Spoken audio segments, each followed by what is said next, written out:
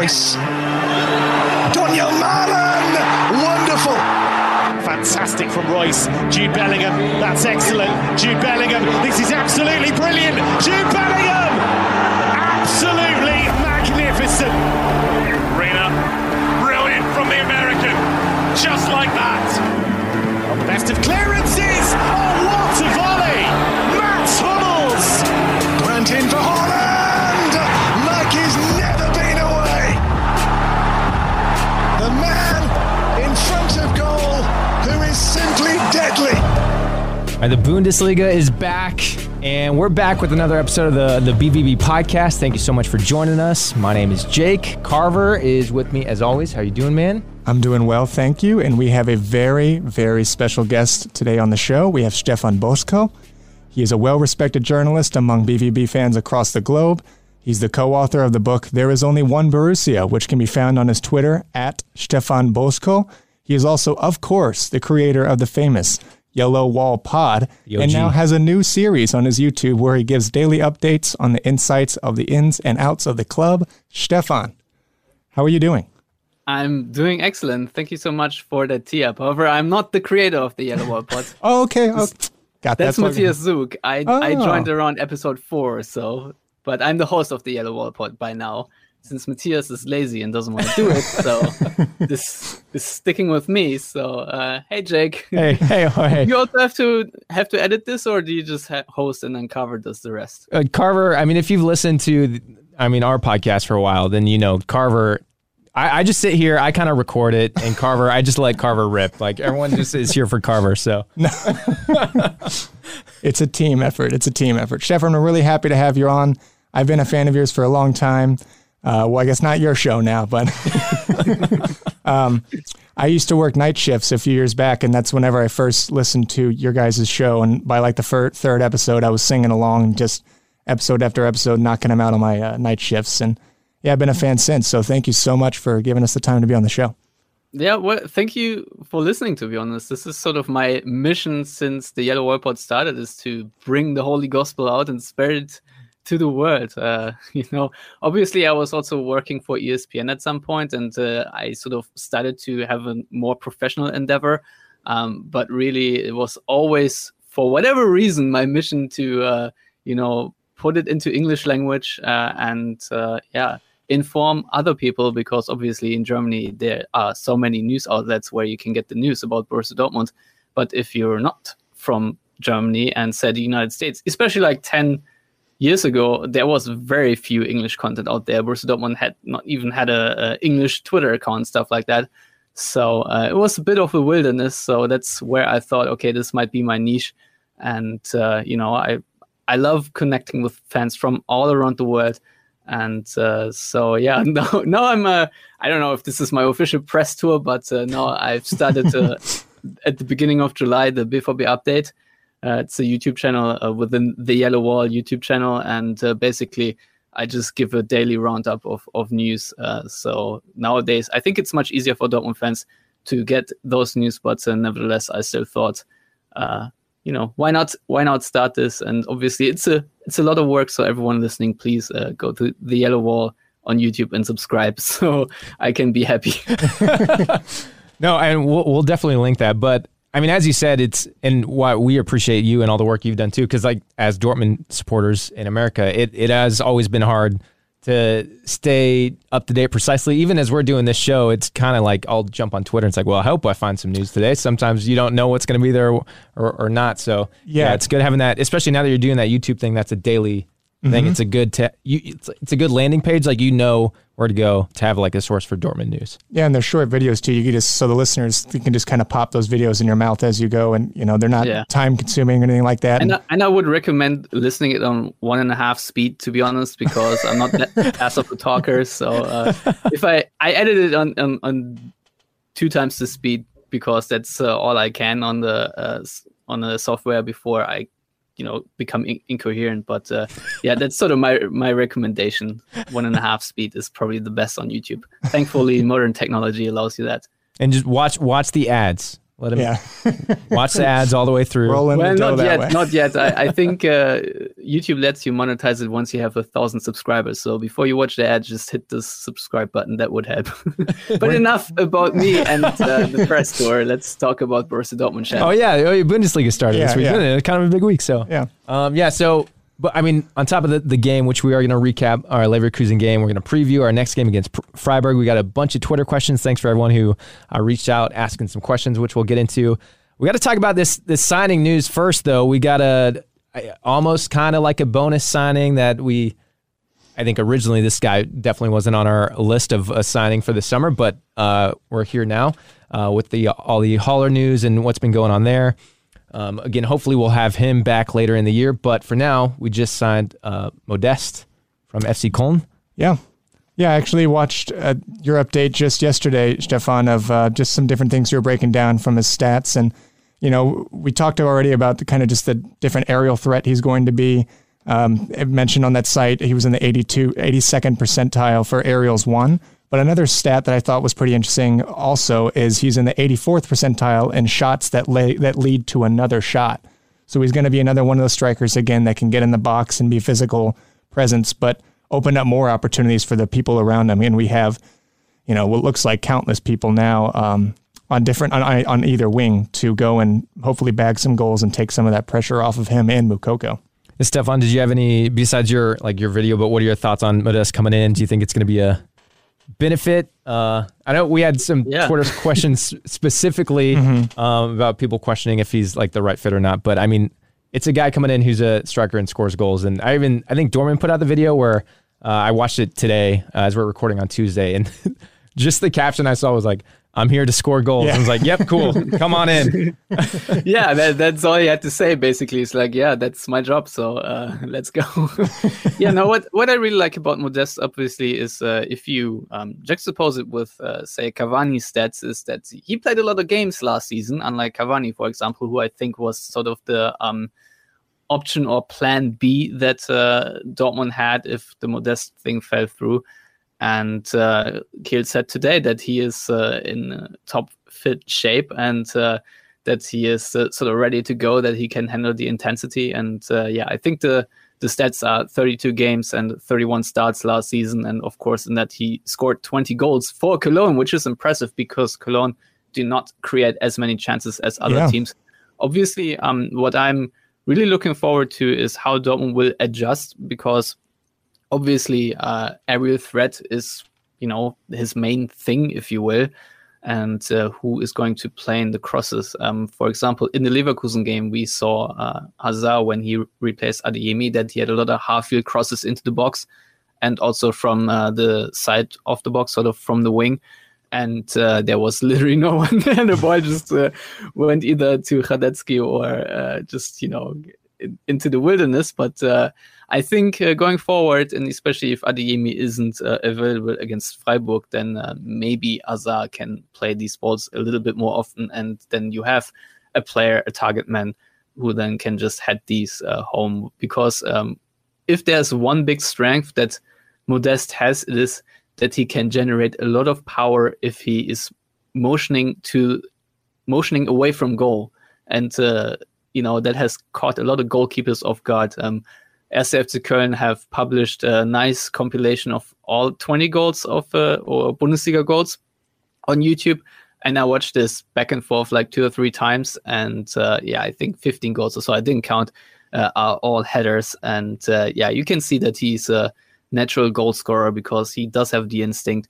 And Sebastian Kehl also said today that he is added, I think, under Baumgart, the natural pressing ability that he has, that he is become a bit more intelligent when it comes to defending or playing against the ball, because this is certainly not one of his main strengths. And I really do wonder how Dortmund are going to ease him into the side, because obviously there is no preseason now, and he will be sort of thrown into the deep end. And with that, I'm cautiously optimistic. Obviously, we don't know how it's going to work out, but I think from all the options and circumstances, this is by far the best one. And if I may add one last point, I'm also really happy that Dortmund now have formulated a philosophy where they said we want a tall number 9 up front no Suarez or any other players of that profile. We want our target man, and Edin Terzic has his setup for this, and this is how we're going to play. And so Dortmund are not screwing around with variables, but they have a plan and they follow it. And I think this is the first thing that needs to happen when you propose a club philosophy. So the fact that they're doing it now makes me personally very happy. Yeah, you hit the nail right on the head. Like you said already, having a plan and actually going through with it, as opposed to what seems like the vast majority of other clubs around Europe who are struggling to make really any sort of signing to plug up, some really gaping holes. But we've made some real attempts at, tackling any different area of the pitch you could look at almost from front to back. And going back also, I know you mentioned throwing to the Wolves. It's going to be also interesting to see how he performs in the Champions League. I know in a few different interviews, he seems really excited to play in a competition that he's never been in before. And it'll be interesting to see who we can draw into the Champions League for our group stage this year too. I'm hoping he can, not carry us, but bring us to the past the group stage this year too. I know, Jake, you were excited to see hopefully a good Champions League run, which he's going to be a massive help in that aspect. Yeah.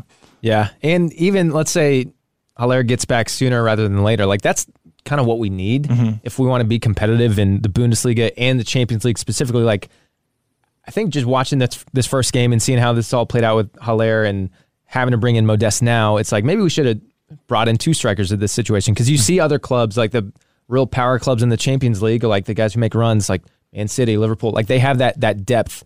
And I think that's one thing I would really notice this weekend that we don't. Or non-power clubs in the Champions League like Leverkusen, who also had three strikers in that game. And it's just like, I think looking at this lineup specifically in a match, thinking like, oh man, we don't have the depth. Like we don't have the depth that we need to be competitive in three different competitions. Yeah. So and before Modeste too, I mean, pending the Haller situation, we didn't really have the versatility either in our attack. We had a lot of small, pacey, younger wingers, but we didn't have really, the veterans up top and the people who knew to get the job done. And again, bringing that physical presence into our attack. So it's going to bring some dynamism. It's going to bring some versatility, and bag in a whole bunch of goals. Excited. I don't know if I'm going to ask it now. I don't know if I want to ask it for our preview, but do you think he'll jump right in and start this next game against Freiburg, or maybe sub in, play like 30 minutes, 20 minutes?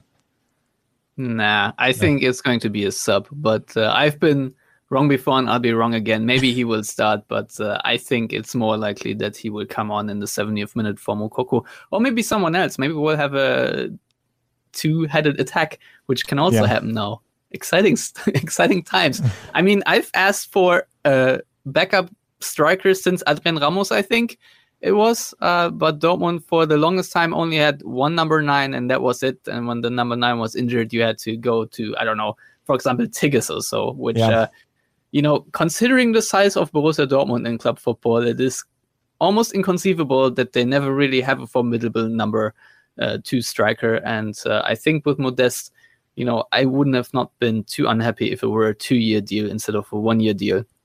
And they would have said, okay, we're just going to try to keep you alongside Haller for a longer time, even though obviously the Yusufa Moukoko contract extension is a bit of a politicum right now. Yeah. So Dortmund are trying to, signal him every which way that it is safe to extend. We really want and plan with you, but still, it's...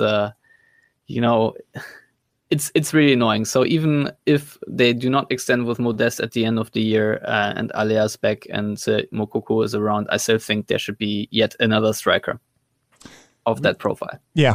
We could have used your last episode, because I know Adam was asking, we were both stumped. Adam and I were thinking about who was the backup to Aubameyang 7 or so years ago. And we were sitting there for listening to this. I'm like, Ramos, there was Ramos. Okay. I was like, oh my God, of course it's Adrien Ramos. Yeah. I was gonna just seeing the news. I don't know if it was yesterday, today, probably the last few days.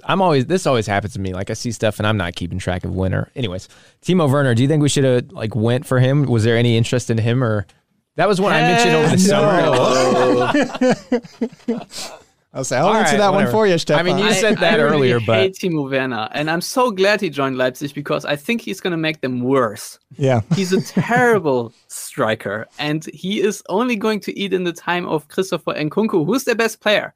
Yeah. This transfer makes zero sense on paper. The only way it makes sense is that RB Leipzig are way too rich for their own good, have unlimited resources, and are just throwing money around because they want to establish themselves as the number 2 in Germany, which obviously goes very much on my nerves, if I'm frank, that this, disgrace of a club, if you want to even call it that, is annoying us in the Bundesliga. But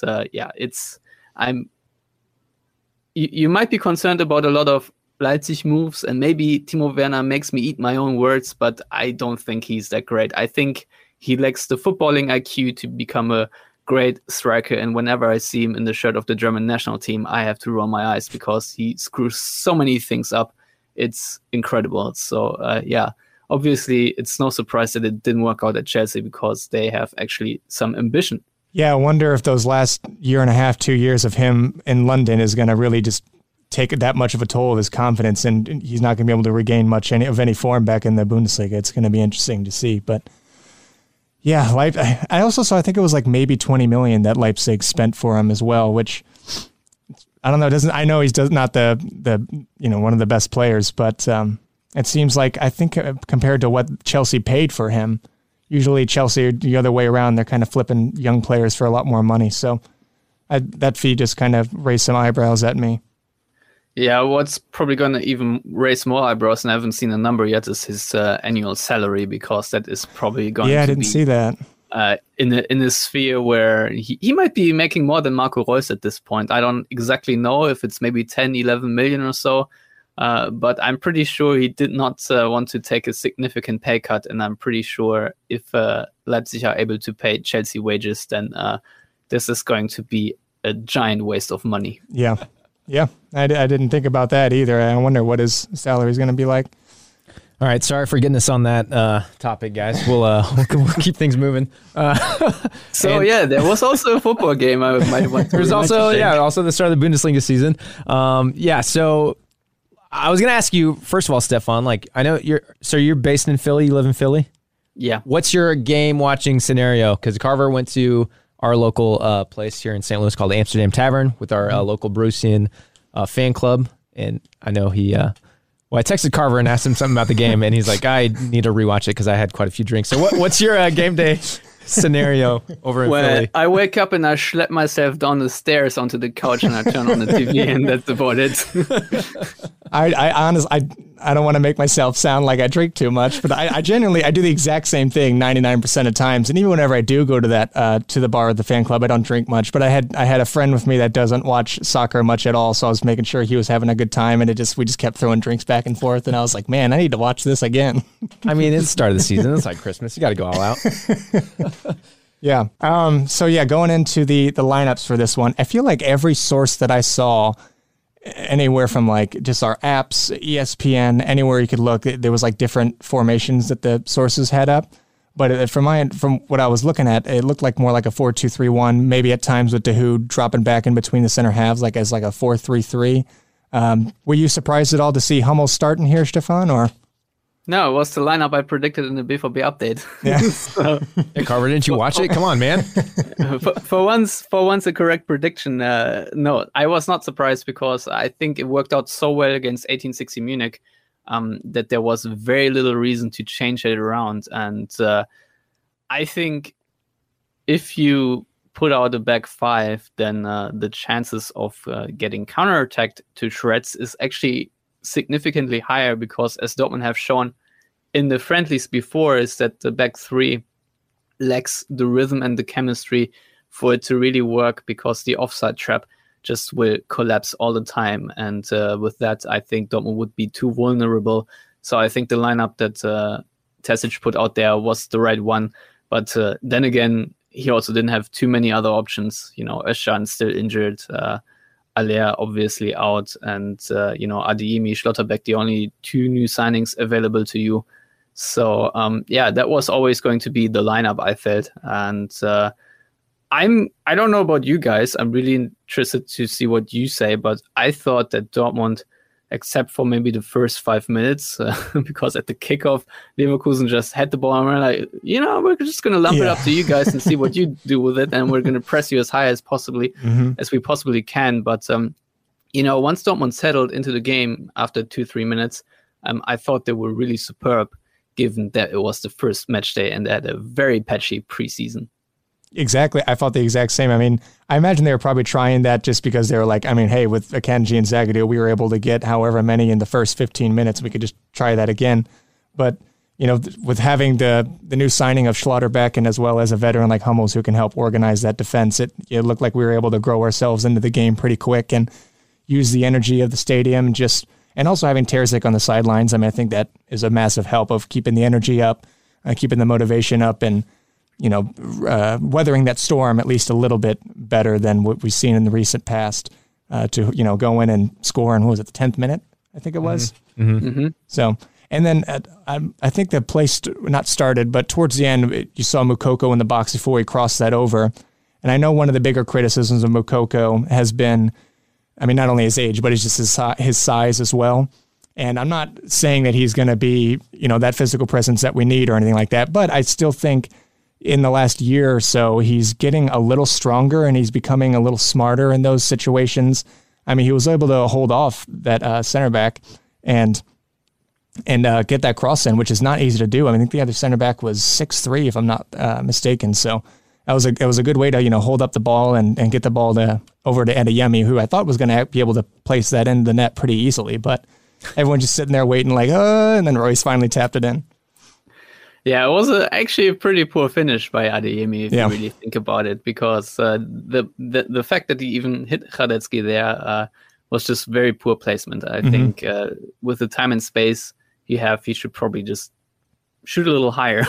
Yeah, and put it on his stronger foot too. I think he took that with his right. So no, I think taking it first time was the right idea. You just need to be a bit more precise. But maybe I'm a little bit overcritical here. But I think overall, what we can say about this goal is, first of all, Bellingham's tenacity to poke it away from Leverkusen, and then this beautiful pass by Moukoko. I think he got a lot of critics for this game, but that assist, basically, if Adeyemi scores directly, is pretty darn good. And I think the overall positioning in the box by Dortmund players and how they spread out is really good, because Adeyemi was really in the right place at the right time, and this is exactly what Terzic wants, and makes me very happy, because I think that way Dortmund can score a lot of goals. Yeah, it was beautifully weighted by Moukoko, and I'm not trying to shit on Rosa too much, but it feels like already that the players just have like actual ideas when we get into their final third. Unlike last year, I feel like we were, having a pretty decent job at building up half the time, but then we kind of get in that final third and then just looking at each other like, I have no idea really what to do. But we have so many different options on the wings and players making runs, and the pace and the power and the accuracy of our attackers is a dangerous threat. Even without that central striker that we've been lacking before, Modeste. Yeah, overall, it was a great team goal. Like you said, Jude, fighting through to win the ball back. And then was it to Malen, who then put it to Moukoko, who also had to fight off that defender and somehow got around to cross it over to Adeyemi, which was, I feel bad for Adeyemi, because in the cup game too, he had the goal that wasn't that great of a goal. And then this one was very similar. And luckily Royce ran in there to tap it in. Because it might have been an own goal. I don't know if it was going to go in or not. I know they showed the replay 10 times, but yeah, I kind of feel bad for him. But also, dude, just put it a little higher, put it to the left more. Yeah. Come on. But I'm talk about positioning, because Marco Reus was also in the position to immediately follow it up. So I think overall the structure of that attack alone is just really great. Yeah, absolutely. The rest of the first half's pretty decent, in my opinion. Obviously, some things we need to work on, but I thought, again, we looked a little bit more stable. I love the energy and the tenacity that we had. The pressing alone looked like it was like a team effort, which we talked about countless times last season. It just looked like more of an individual effort, and even at those instances, it looked just half-assed. But people or the players are like buying into this philosophy from Terzic and actually wanting to go out and compete and going to go actually win and not just letting the game come to them, which it's a pleasant surprise. Yeah, it was purposeful football for over 90 minutes, I would say. And that is, to me, the biggest change and maybe the biggest credit I have for Edin Terzic right now. Because, as you said, the cohesion was there, the will was there, and also the follow-through was there, which resulted in a lot of fouls by Leverkusen. I mean, just think about Hincapie. I think the Leverkusen fullback had 3 or 4 fouls at least that could have led to an injury. I mean, he did injure Adeyemi right away. Then he stepped on his other foot a couple of minutes later, and he also stepped on Royce's heel. And there were just so many moments where Leverkusen players were just that one little step too late, and because Dortmund are, a little bit quicker mentally and physically. And so to me, if we compare Terzic's time to the last remnants of the Rose era, which maybe it's not a fair comparison just yet because literally just one match day is played. But I think the energy was changed. The atmosphere in the stadium was electric. And as you said, the pressing looked coherent and Dortmund looked like they had a plan. Even if they had to take a lot of pressure from Leverkusen at times, it never really felt like they were going to break down any second. Yeah, and again, going back to Schlotterbeck as well, I mean, I know he had 2 kind of relatively almost costly mistakes in this game, but I just had a lot of monstrous tackles. I loved how he was... What do you mean 2? What's that? The 2 mistakes? What's the second one? He had, of course, he gave the ball away, and then, oh my goodness, now I'm blanking. I feel like there was a couple times, I don't know when they were specifically, but there was a couple of slide tackles. What you're blanking on is the own goal he scored. Yeah. But I had it written down too, a little rant on Schlotterbeck, how everyone is in love with him, but, if he could also lose Dortmund the game. But I rewatched the game as well today, and what I saw for that own goal moment is that he actually jumped, to, I think Asmun was it? I don't know if it was Asmun, but whoever it was, might have been Schick, but to put the player offside. So he moved away from goal. He had the awareness to step, so his recovery was a little bit poorer, but I think he knew that he put this Leverkusen attacker, whoever it was, offside, and thus just tried to clear it wherever because he knew he just had to end the play, and that was it. So, you can say it was a mistake, but really, if you look at the situation, I would actually not count it because he was switched on and was in the 80th minute or so around that time. Had the awareness to put his opponent offside, and for that he actually deserves praise.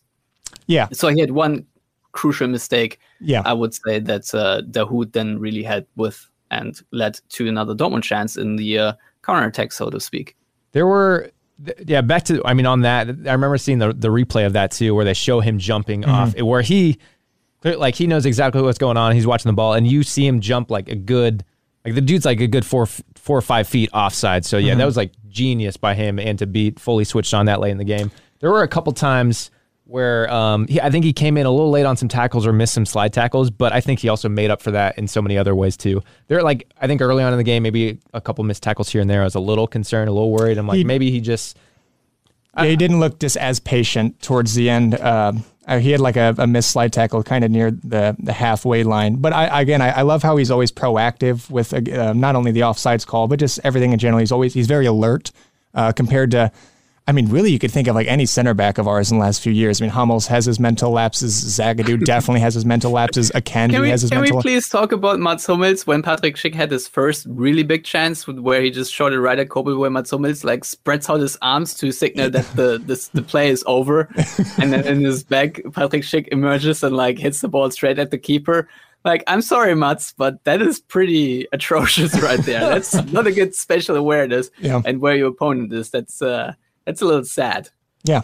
All 3 of them in the last few years, and you can keep going down the line even, but Schlotterbeck just looks like one of those players who can stay just concentrated for those full 90 minutes and be alert, be aware, and be proactive and making sure, you can put out those kind of fires. I think on the missed tackle, at the halfway line that you're talking about too, he also made a real big effort to get back in the box, which is something I don't think we've necessarily seen from our center backs before. And the second he recovers, he's also just firing up the crowd too and everything, which again, that keeps the energy up and that keeps everyone, just keeps out that tenacity going. I remember multiple times seeing Zagadou get beat like at the 18 and just stopping. But like, so Schlotterbeck missing a tackle at that halfway line and still getting back into the 18 was like phenomenal to see. So.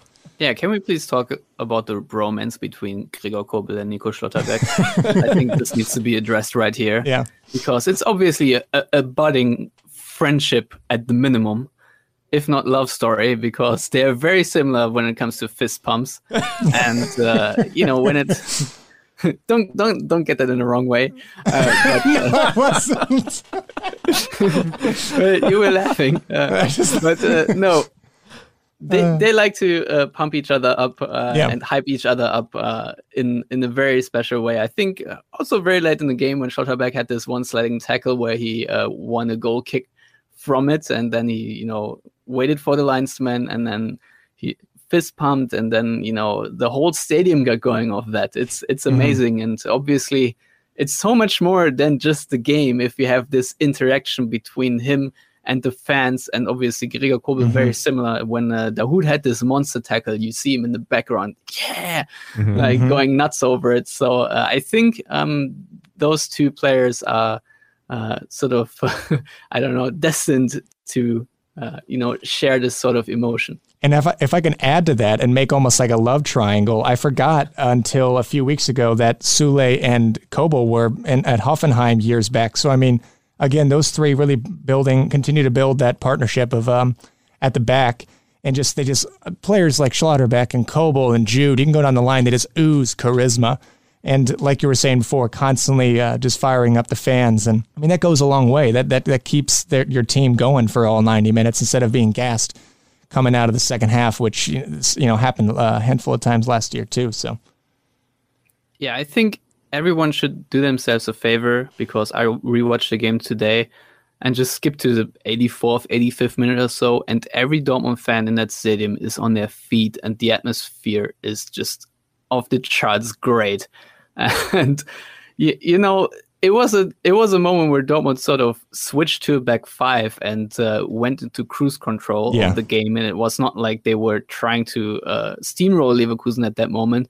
But nevertheless, you could feel the appreciation the fans had for the effort that already unfolded for the previous 85 or so minutes. And I think this is the euphoria that I now have for the rest of the season, because you can just sense it. You can feel that pretty much every Dortmund fan is excited about what is to come, even though there are so many complications around.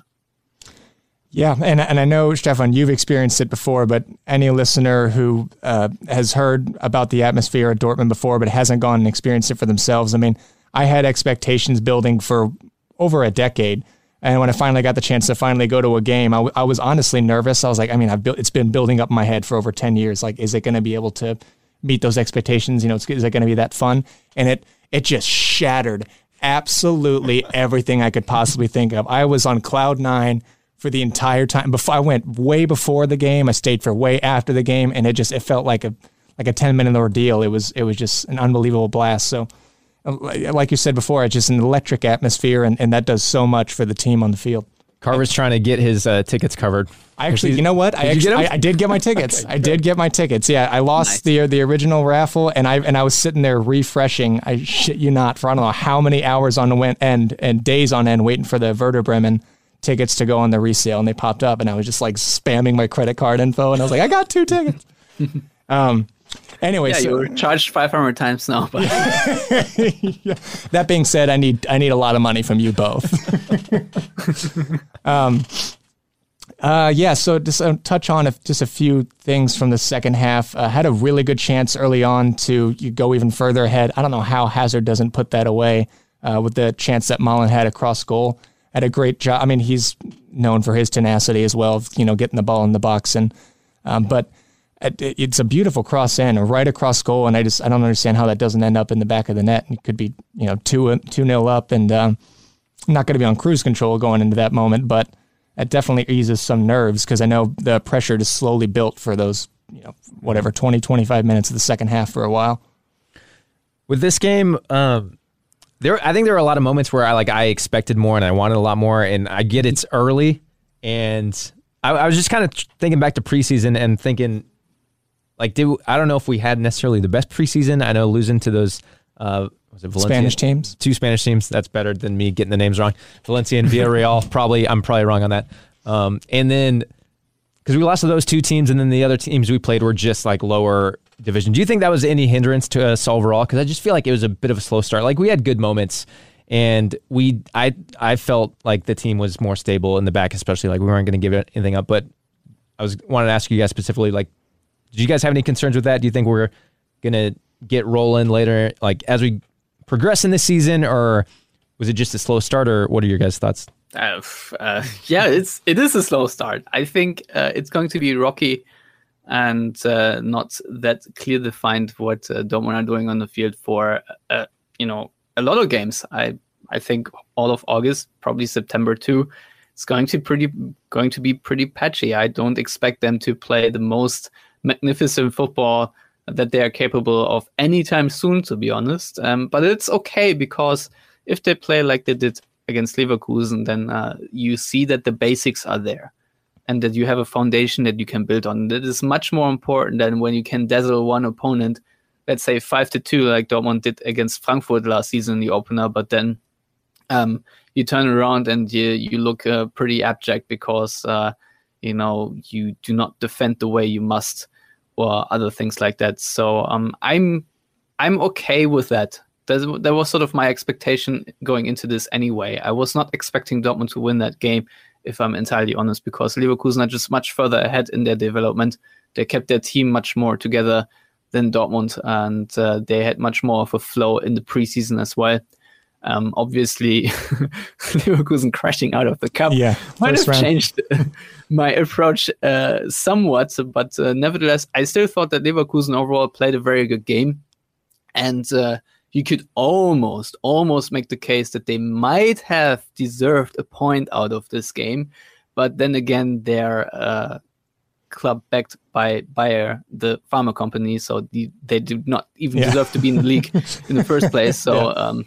But more importantly, what I appreciate about this game overarchingly, and I think Schlotterbeck said it too after the game, is that you do not have to have all this possession and control the opponent from start to finish, because I have it somewhere in the last game. Where was it? I think Dortmund had 64 possession in that 5-2 loss, and they had 45 this time around, I'm perfectly content with that.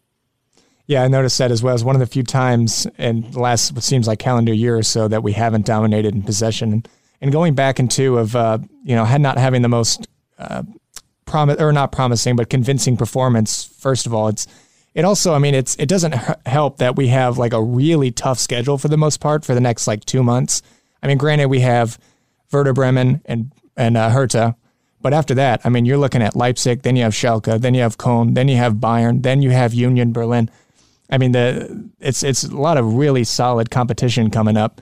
And again, it's going to take time. It's going to take time for these players to gel. It's going to take time for us for the team to continue to learn the philosophy, because it's, again, we recycled through how many countless coaches in the last few years. So, there's bits of the last few coaches in the squad still. So, working the errors out and just moving forward. I mean, who knows how the situation is going to be with all the injuries that Dortmund might that too, pick up. See, this is obviously a massive problem that's not entirely ironed out as for now. Obviously, it would have been amazing if Özcan was around, because I think he would play a very prominent role, and obviously you want to see how Niklas Süle will fare.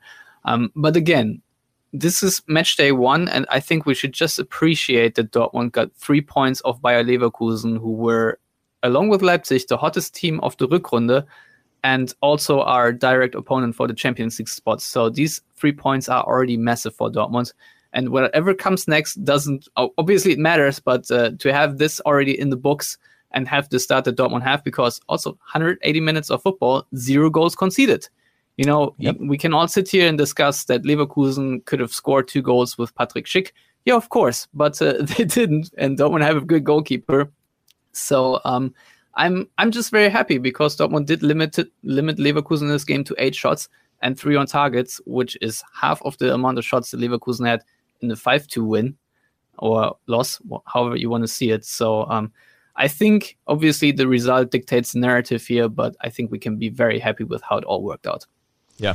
Yeah, to touch on the end too, we got the clean sheet too, which, a lot of fans were complaining that we didn't get barely any of those, not just last year, but in recent years in general. And having a keeper like Kobel, I mean, God, the saves he makes, he is an incredible talent too. And the same way also that Schlotterbeck is, oozes charisma and just gets all the fans behind him. Kobel's the exact same way, man. I mean, he is always just, veins popping out of his neck every save he makes and screaming at the fans. So love to see it too. Very vocal keeper.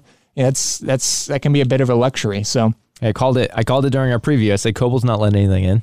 You know what? You did call the clean sheet last week. I forgot about that. That's impressive because I'm pretty sure no one called a clean sheet, but there you are. Well, after I said that, we did also talk about how I think step 1 is to not conceding the early goal, which is our style. So yeah.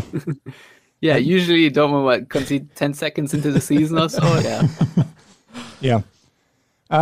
Okay, so we're already 42 minutes in. That's crazy. So previewing in for Freiburg. Wait, what? I'm sorry. I don't care about your time constraints. We have to talk about all the other chances that Dortmund had. Sure. Because Marco Reus wasted one that. Well, what else is new? that we should discuss a little, but not really. But Bellingham also had a really good shot right after the Hoots monster tackle. When we talk about all the chances that Leverkusen supposedly had, we also need to talk about Marius Wolf, who really hit a thunderbolt. Oh yeah, yep. Right, that was pretty close. And Jude Bellingham had another 2 chances in the final 5 minutes. One where he was fouled at the edge of the box by Aranguiz, which wasn't for whatever reason called, where he got clipped. And then he had another deflected shot. And then obviously Marco Reus had a free kick in the end, which he obviously missed on purpose, because that means Radetzky will get suspended for 1 extra game. And you wanted to already move on to the Freiburg game, but I just saved you here because we need to talk about that red card. Jake, on a level of 1 to 10, how dumb was it what Radetzky did there? And what are you going with? And for context, he did not know the rule that he would be sent off for it. Yeah, he was looking pretty confused whenever he did get sent off there, which was... the handball. I'm sorry, I was completely lost. Yeah. Are you saying he missed it so that he missed it on purpose? To the Reus free kick? I think he tried to score, but I'm just trying to make him look better. I don't get how you don't keep that down. I mean, that one, and also the chance that he had early on in the first half too. It's crazy that Reus is a player that can just score these phenomenal goals from insane angles and goals in general that are just so incredibly difficult, if not impossible to score. But then he just misses absolute sitters like the 2 that he had against Leverkusen. I mean, at the very least, at that free kick, surely if someone of that ability and a professional like Reus, who's been at this kind of level for how long now, he can't just put that on target. And I know it's easier said than done, but you could just put that on target because you have someone who's what? I imagine that player has never played goal before. If put the gloves on at the end of a training session for 5 minutes, and that instantly that's Leverkusen's nerves that are ramping through the roof, and that could just be an easy tap in, like we were saying earlier, of shots that lead to another shot. Yeah, and in that situation, if that guy has played goal in training, which I doubt he has, you're not put in that kind of high pressure situation. So, yeah, I mean, Reus puts that on target. The commentators were saying, everyone's saying is like this is a goal because you just got to. Who was that in goal? Was it Tapsoba? I forget. Yeah. Okay, that's what I thought. But I was actively rooting against Reus because I know the rule that if you get sent off for taking away a clear and obvious goal scoring opportunity, and then the ensuing free kick or penalty will not result in a goal, then you will usually get another extra game of suspension. So it might now be 3 games instead of 2. So while it would have been nice for the Lulz, at the same time, damaging Leverkusen even further is what Dortmund need to do. So let's sabotage that. I had no idea about that rule. The rule about the other extended suspension. That's crazy. Well, you're a bunch of Radetzkis. That's fair. That's what we're going to change the name of the show to. Please don't. Him grabbing the ball though outside of the box. I think that was just one of those scenarios where like it, you almost revert to like, that's something you do as a kid. We're like, oh no, I'm like, Yeah. I'm leaning over. I'm like, I'm not touching you. I'm not touching you because I'm still in the line. You know what I mean? It's just like, yeah, he was looking pretty confused walking off there. I love that Edin Terzic was immediately in the face of the fourth official after it happened, that there, wasn't a little bit of finger pointing or something. No, he was right in his grill and was demanding the review, and it came promptly. So kudos. It's pretty Klopp-esque in that sense of like the famous GIF of Klopp just like it getting wasn't quite Napoli, but yeah. Yeah. And then also just that wolf shot was crazy too. I didn't even know he had something like that in his arsenal. I mean, he's had some decent goals here and there, but I had nothing of that venom. And I know it wasn't on target, but it wasn't too far off either. That would have been one of the goals of the season on match day 1. Yeah, we probably need to quickly just mention that when Terzic switched to that back 5 with Wolf as a left wing back, I think it was.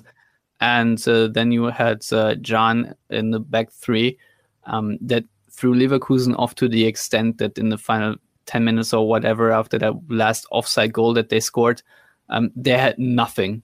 They had nothing left. They looked pretty tired as it was, but they had so many attackers out there and they could not get anything going. So another credit to Terzic and the coaching, because I thought that tactical move late in the game actually really helped Dortmund, close it out, even though they did not add a second goal where, there were a couple of counter-attacking moments where they probably should have capitalized a little bit more, but still, more importantly is that you keep Leverkusen far away from your goal. And as a final thought, that made me also very happy. Yeah, I feel like that's something we didn't see last season. That's something at least Carver and I talked about a lot, is us being confused on what the tactics are, and it looks like we're just going out there with no tactics at all, and maybe the injuries played into it because you just got to deal with what you got. At least in defense. I mean, we had like some ideas here and there going forward, but when it came to, towards the end of the game, really grinding down or holding down and trying to grind out a result, it just looked pretty much non-existent. And to see, like, I think in-game shifting in tactics too. It seemed like we saw formations move around, but it didn't seem necessarily like that. Like that was the plan going into it. That wasn't like, oh, this isn't working, so let's change this. Let's move this around. And it was like last year too, a lot of useless subs. 88th, 89th minute, just things were just like, we're bringing in a center back whenever we need however many goals. Interesting. I just love how we distractors crawl out of our holes after literally one game. It's not at all premature to say all these things. Yeah. We're winning the league. Delete that out. Yeah. Although I think I said that in the summer. I don't know. Well, okay. I will, on a realistic note, as far as me being me a little down on this game, and probably other people watching this game be like, oh, maybe it wasn't as much as what I hoped for. Like maybe we wanted to bang in a few more goals, and maybe people might not think we created as many chances as we should have had. I'm glad you mentioned that. Like it's going to take time to work into it, but I think coming off this summer where we saw so many changes, we saw so many signings, that we were just on such this high. It's like, all right, we're humbled a little bit, but we still got a good result. But we do need to be realistic. Like with a ton of new people coming in, and Terzic taking over, like that's a lot of change, and it is going to take some. Like not everything's going to click immediately in one preseason. Like it's going to take time. So thank you for mentioning that. But also, there's an emphasis shift, on being more defensively resolute. So I think the balance is just a little bit different. So I don't expect Dortmund to be as dominant on the ball, because, as I said at the outset, Dortmund's football is a little bit more purposeful. So there will be also more direct, hence a drop of possession also. So maybe if you are looking for the optical dominance that Dortmund so often have, I think it's going to be a little bit less of that, and games will feel, because of that, way more intense, because the Leverkusen game at points, also because of the many fouls, did not have the best flow, did not have the best rhythm. So there are many reasons why you would think that maybe Dortmund did not have the best performance. And also all the chances that I just counted, I feel like minus the Hazard chance, which was, should have been a slam dunk really, they all felt a little bit like half chances or whatnot, but nevertheless, they still did exist, and Dortmund did still create a lot of chances. I feel like also in the final 10 minutes, when they had counter-attacking opportunities that did not go as smoothly as it could. That's just because it's the start of the season, and these games, unless you're Bayern Munich, are always a bit sketchy. And if there's one thing that I think we are seeing a really good foundation for that we will continue to see moving forward is the mentality. I mean, how many years now or have we been saying that this team has been lacking like an identity and a mentality? And I think this is the squad that, not just Kale, but in the last year or so, our sporting directors have brought in the players with that right mentality that not only want to be here and build things here, but want to hold other people accountable around them. Schlotterbeck has mentioned in interviews before that he holds people around him accountable, and he certainly holds himself accountable for his performances. So I think the mentality is definitely there in that sense. Yeah, but now we obviously have to wait and see how this translates from a super vibrant Westfalenstadion to the away ground, like, for example, the Freiburg Stadium. I've forgotten what it's called. Something Europa Arena, whatever the hell. Europa Park Stadion, yeah. Okay, there you go. How are you feeling about that game? Because I was mentioning in our summer preview that I think Freiburg had some pretty good business this year. I mean, I think they had like pretty much just as many signings as we had, not near to the quality, but I mean, didn't spend that much money. A lot of free transfers. Gregorischt. Also, he's got 1 goal and 1 assist in his debut last week. Dortmund killer. Yeah. Michael Gregoritsch. Yeah, he just Freiburg obviously took down Augsburg for nothing. Mm-hmm. And 2 of their new signings scored, if I have it right. I think obviously actually 3 of the new signings scored because Rizzo Dorn is also new. So Matthias Ginter scored and Michael Gregoritsch. Did Ginter score? I didn't see that. Oh, yeah, wow. He had a nice volley. So I think I'm not entirely sure. I only watched highlights if it were 3 or 4 set piece goals, but pretty much all of that came from a set piece or sort of the ensuing phase of a set piece, I think. Don't say that. We're pretty piss poor. The keyword for the Freiburg game is set pieces and how Dortmund will defend against the team that is the best set piece scoring team in the Bundesliga and have continued right where they left off. Yeah, and I noticed at just on small few occasions against Leverkusen, we were a little slow to react in organizing ourselves for defending set pieces. So I hope we can kind of clean up that act in the sense against a team like Freiburg, who are dangerous on those set pieces as well. I mean, Ginter's someone who can be definitely dangerous in the air. So, I wonder how if we're going to be able to come out on top of this one away. We got beat pretty bad last time too, or away Freiburg last year. So, does anybody have any score predictions or predictions that they're going to see on the field? I think it might be a 1-1 game, to be honest, because I think it's going to be super tight and super close because Freiburg already look very organized. They have their shit together really under Streich, and I hate to say this, but Christian Streich, after being shellacked by Dortmund pretty much all the time, he has sort of now figured it out. Yeah, he has realized that he needs to drop possession levels to, I don't know, the 40 percentile or so, and just sit back and wait for the counter-attacking opportunities that will inevitably come. And then, of course, you have to, win corner kicks and free kicks. Especially, Vincenzo Grifo is always a threat. He already scored an absolute peach of a free kick against Augsburg. So I really hope that the law of averages just dictate that he's not going to score against Dortmund then. But I'm always terrified about Freiburg because they have done so much good business.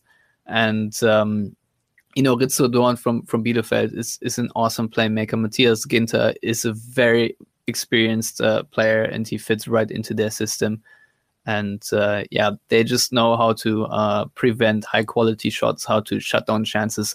So I really do hope that Adeyemi will become fit miraculously, which I'm not entirely sure he will, because Dortmund will need his pace to beat Freiburg's defenders. I was just thinking that exact same thing too. I wonder if Adeyemi and Sule are going to be back, because Sule had the classic. Sule's not going to be back. Oh, perfect. Because I know he had like the classic, 2 weeks or whatever, quote unquote. And no, he said, I think he was interviewed while he was in the stands at the recent game, and he said that he's aiming for the Bremen game. Okay. Hey. Watch the BVB update. Come on. Yeah, I imagine it's obviously going to be a very close game as well. I can imagine a tie coming out of this. Lots of goals, maybe. Jake? I don't want to predict a nothing but a win. So I'm just gonna go. He's the optimist. Grind out a 1-0 win. You can't get past Como. You're gonna do another clean sheet? He's not. Cole's not letting anything in. Let's say it again. I'm going to 2-2. Stefan. Yeah, I mean, if I really have to give a prediction, I'm going to say 2-1 to Dortmund. Okay, cool. Because I also feel like, as fairy tales go, there must be a Modeste late header that just kills Mark Flecken somehow. Yeah, I don't know. That's sort of what I'm hoping for. Obviously, hoping for to like 5-0 win where Dortmund just cruise from the first minute, but that's not realistic. Yeah. So yeah, I'm quite terrified because they have a really good base or foundation. I mean, just if you look at the midfield of Eggestein and Höfler, very strong.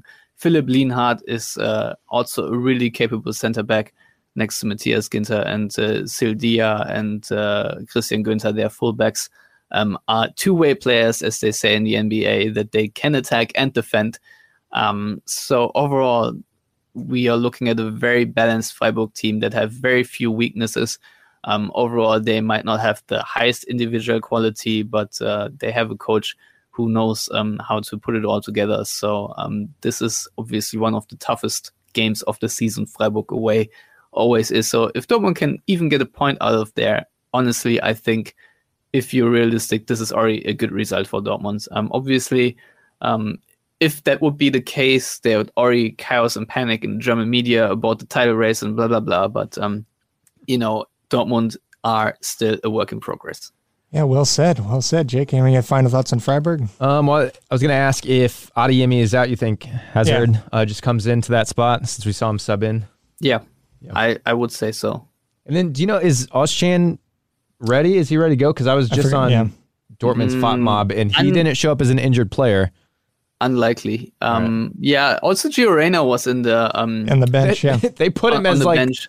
They made him the highlight player on the graphic when he was starting on the bench, which, I mean, I was hyped about it, but then I was like, oh, no, he's not starting. Yeah. Oh, on him, though, I was going to ask, too, do you think where he's, like, there's a chance he'll play out wide on as one of the wings, or I've seen just so much about him being the backup to Marco Reus now, so where do you think see him playing? He will also play out wide on the wings. Yeah. He's such a versatile player. Mm-hmm. He will pretty much cover any position in Dortmund's attack, plus the number 8 this season. I'm pretty convinced of it, but first he needs to restore to full fitness, which is still a bit of a process. So I'm wondering if he's already far enough for him to actually also make the trip to Freiburg, because it's one thing to be included in the matchday squad where you can pretty much put any player on the bench.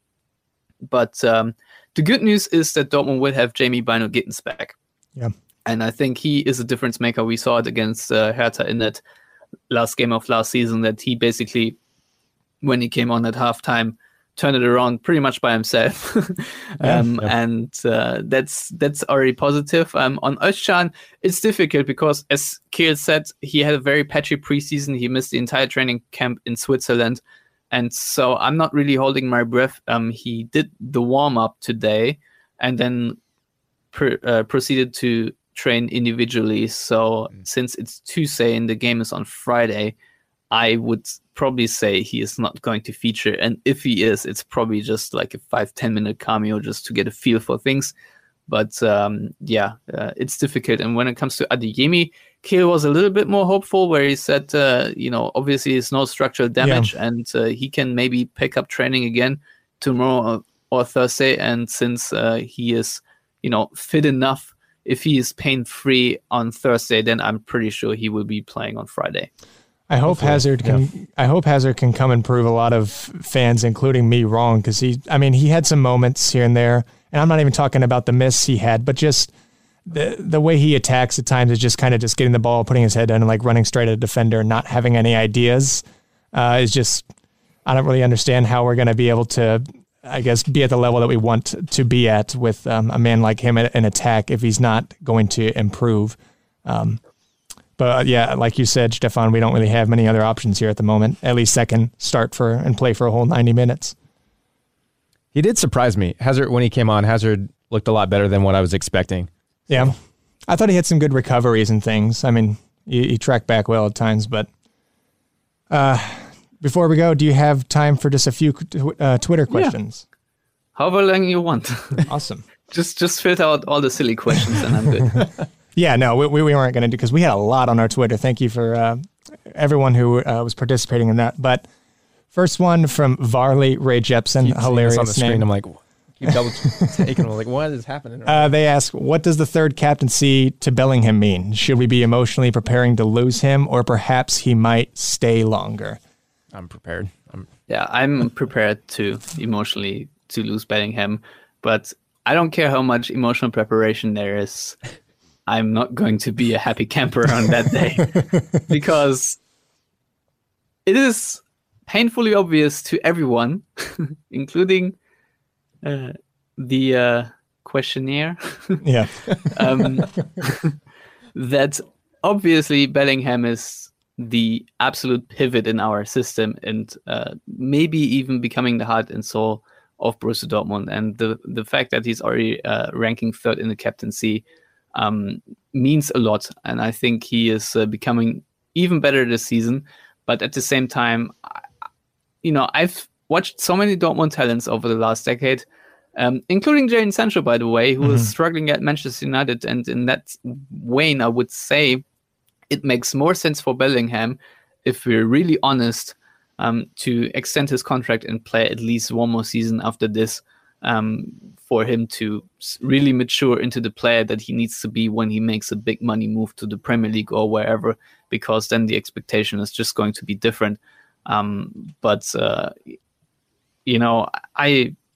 really hate talking about Bellingham in that context because he's bringing so much positivity and so much reliability that I do not want to think about the time when he's no longer at Dortmund, because this is going to be a bitch to replace him. Yeah. And also, the captaincy means a lot to him as well. He says in I don't know how many interviews now that he's like, I'm just focused on being a leader here. I want to, even though other people were asking him, he's wanting to lead these new young players that are coming in, especially players like Jamie Bynoe Gittins, and just build a foundation here. And he's only been here a few years, but everyone, just like you were saying, thinks of him as becoming the heart and soul of the team. So I'm gonna hop with you guys and say, yeah, I'm emotionally preparing as well, but fingers crossed, I guess. Second one here is from Zaheen, our good friend on Twitter. He's saying, "Are we putting too high?" Yep. Are we putting too high expectations for Terzic with all these new signings? And I don't know what his expectations are, so we can't answer that. Yeah, well, I think we kind of answered it earlier as far as. Well, yeah, I was thinking. I think the expectations, from what I'm thinking, are it's not really solely just like on how or where we place in the table or anything like that, but just as much as the board was trusting Terzic to build a foundation of letting the players gel together, bring some togetherness, some team spirit, and build some real chemistry within the team. So it's not just a squad of individuals, but an actual team. And I think that's the expectation, rather than is he the manager that's going to bring us all this glory, Well, if you approach it that way, then I would say actually then it's justified. Yeah. Because this is what Borussia Dortmund actually should expect. This is what they should expect to build. Even if they do not win the championship, because there are obviously other clubs that are doing a much better job with much more resources. That being said, I still think having a cohesive unit on the field and players that just give their all to defend their own goal and to attack whenever they get the chance should be the status quo for Dortmund, and everything else in my book is underperformance. And I think honestly Edin Terzic is probably the best shot at this, together with Kehl. I'm personally also very I would say positive on where this is all going right now. Obviously, you never know how I will talk about it in September. But for now, I think it is justified to have these expectations because, quite frankly, this is what Borussia Dortmund are expecting of themselves. Yep, well said. And then last one here, I just kind of blended a few different questions together because they kind of sounded like the same thing, and we touched on it already. But what does a successful development path for Moukoko look like? Will Modeste be the main man for us, causing Moukoko to take another back seat? Or has he convinced us fans so far that he can maybe be the man for the job here going forward? Man, I really would love to revisit that sort of question in a month, because we had so little to see with Moukoko. But I think, honestly, he is already improved to whatever he was last season. We've talked about him, how he held off the defender. Obviously, he looks very desperate to score right now. And there is still a lot to learn for him, but especially his off-the-ball movement and the way he presses opponents and the way he's hunting opponents right now, which he did against Leverkusen, because we did talk about a cohesive pressive, and Moukoko at 17 years old was part of that system, and it did work out and it looked good. So that being said, I think that is the reason why I think he will play a lot and feature a lot, because I don't think that Modeste can replicate the same amount of pressing. But the other argument in my head is that Edin Terzic also really wanted the high profile, or not high profile, but the number 9 that is tall and up front, and you can operate with half-field crosses and have the anchor and whatnot. So there's a good chance that maybe they play off each other. But the short answer is I don't know for sure. That's what I was going to touch on kind of at the end. Is I feel like Terzic might experiment, at times of having them play off each other, because Moukoko can learn a lot from a Bundesliga veteran like Modeste, and just improve on different aspects of his game that aren't his strengths at the moment, which some you've already mentioned. And I think he's going to be, in a way, a pretty solid role model for someone like Moukoko for this next year. And then hopefully if Haller comes back healthy, he can be another role model for Moukoko and help him bring him into that, the development path that we want him to be on and extend, and then, hopefully be the striker that can be a Borussen for years to come. Well, one big question about Moukoko really is he going to extend? And I think he's advised by his own father, and they are asking also for a lot of money. So this might not happen. There's a good chance that it doesn't happen. And what the off the field, shenanigans then will be, I do not know. So there is obviously a very good chance that he just loses his head a little bit this season. So it's a really tricky situation, because there are so many variables. So I personally can't really answer that question. And of course, no one really knows what his ceiling is also. He could step into another gear very easily, but he could also stagnate. Yeah, I wonder how he's going to mature mentally, because he looks like on the field and physically he's learning a lot about his game, but at times he's still very much looking like a teenager. Yeah. I think he is. Well, yeah, but compared to someone like Jude, I was saying. I mean, I'd said it before, and I think I got some backlash for it, but he just needs to go out on loan, I think. Yeah. Put him on loan somewhere, like a team that will 100% use him and let him be that guy, because it seems like we don't necessarily want to give him that chance yet. I would put him. I would loan him out to Gladbach. That would, I think, be a good fit. Yeah, definitely a team that can still compete at a pretty competitive level. Absolutely. Yeah, not only that, but Gladbach also could use a player like him, because they're also a very dominant team, at least in theory. That's what they want to play. So I think Gladbach's playing style, because it doesn't often hinge on the hold-up player up front, because they also do like players like Lars Stindl or whatnot. To me, that would theoretically make sense. But again, if you want to loan him out, he needs to want to be loaned out, and for that, he also needs to extend his contract first. Yeah. And Farke is pretty good at he's produced a lot of young talent at Norwich too, so I feel like he'd be someone that would be happy to play Moukoko in his system. I'm not entirely sure if Farke and Moukoko have crossed paths at Dortmund at some point or not. I can't tell you that, but there might be a chance. Yeah. All right, yeah, so Dortmund at Freiburg this Friday. We got some Friday night football, Friday afternoon football. I'm going to have to put a pause on work so I can watch the game.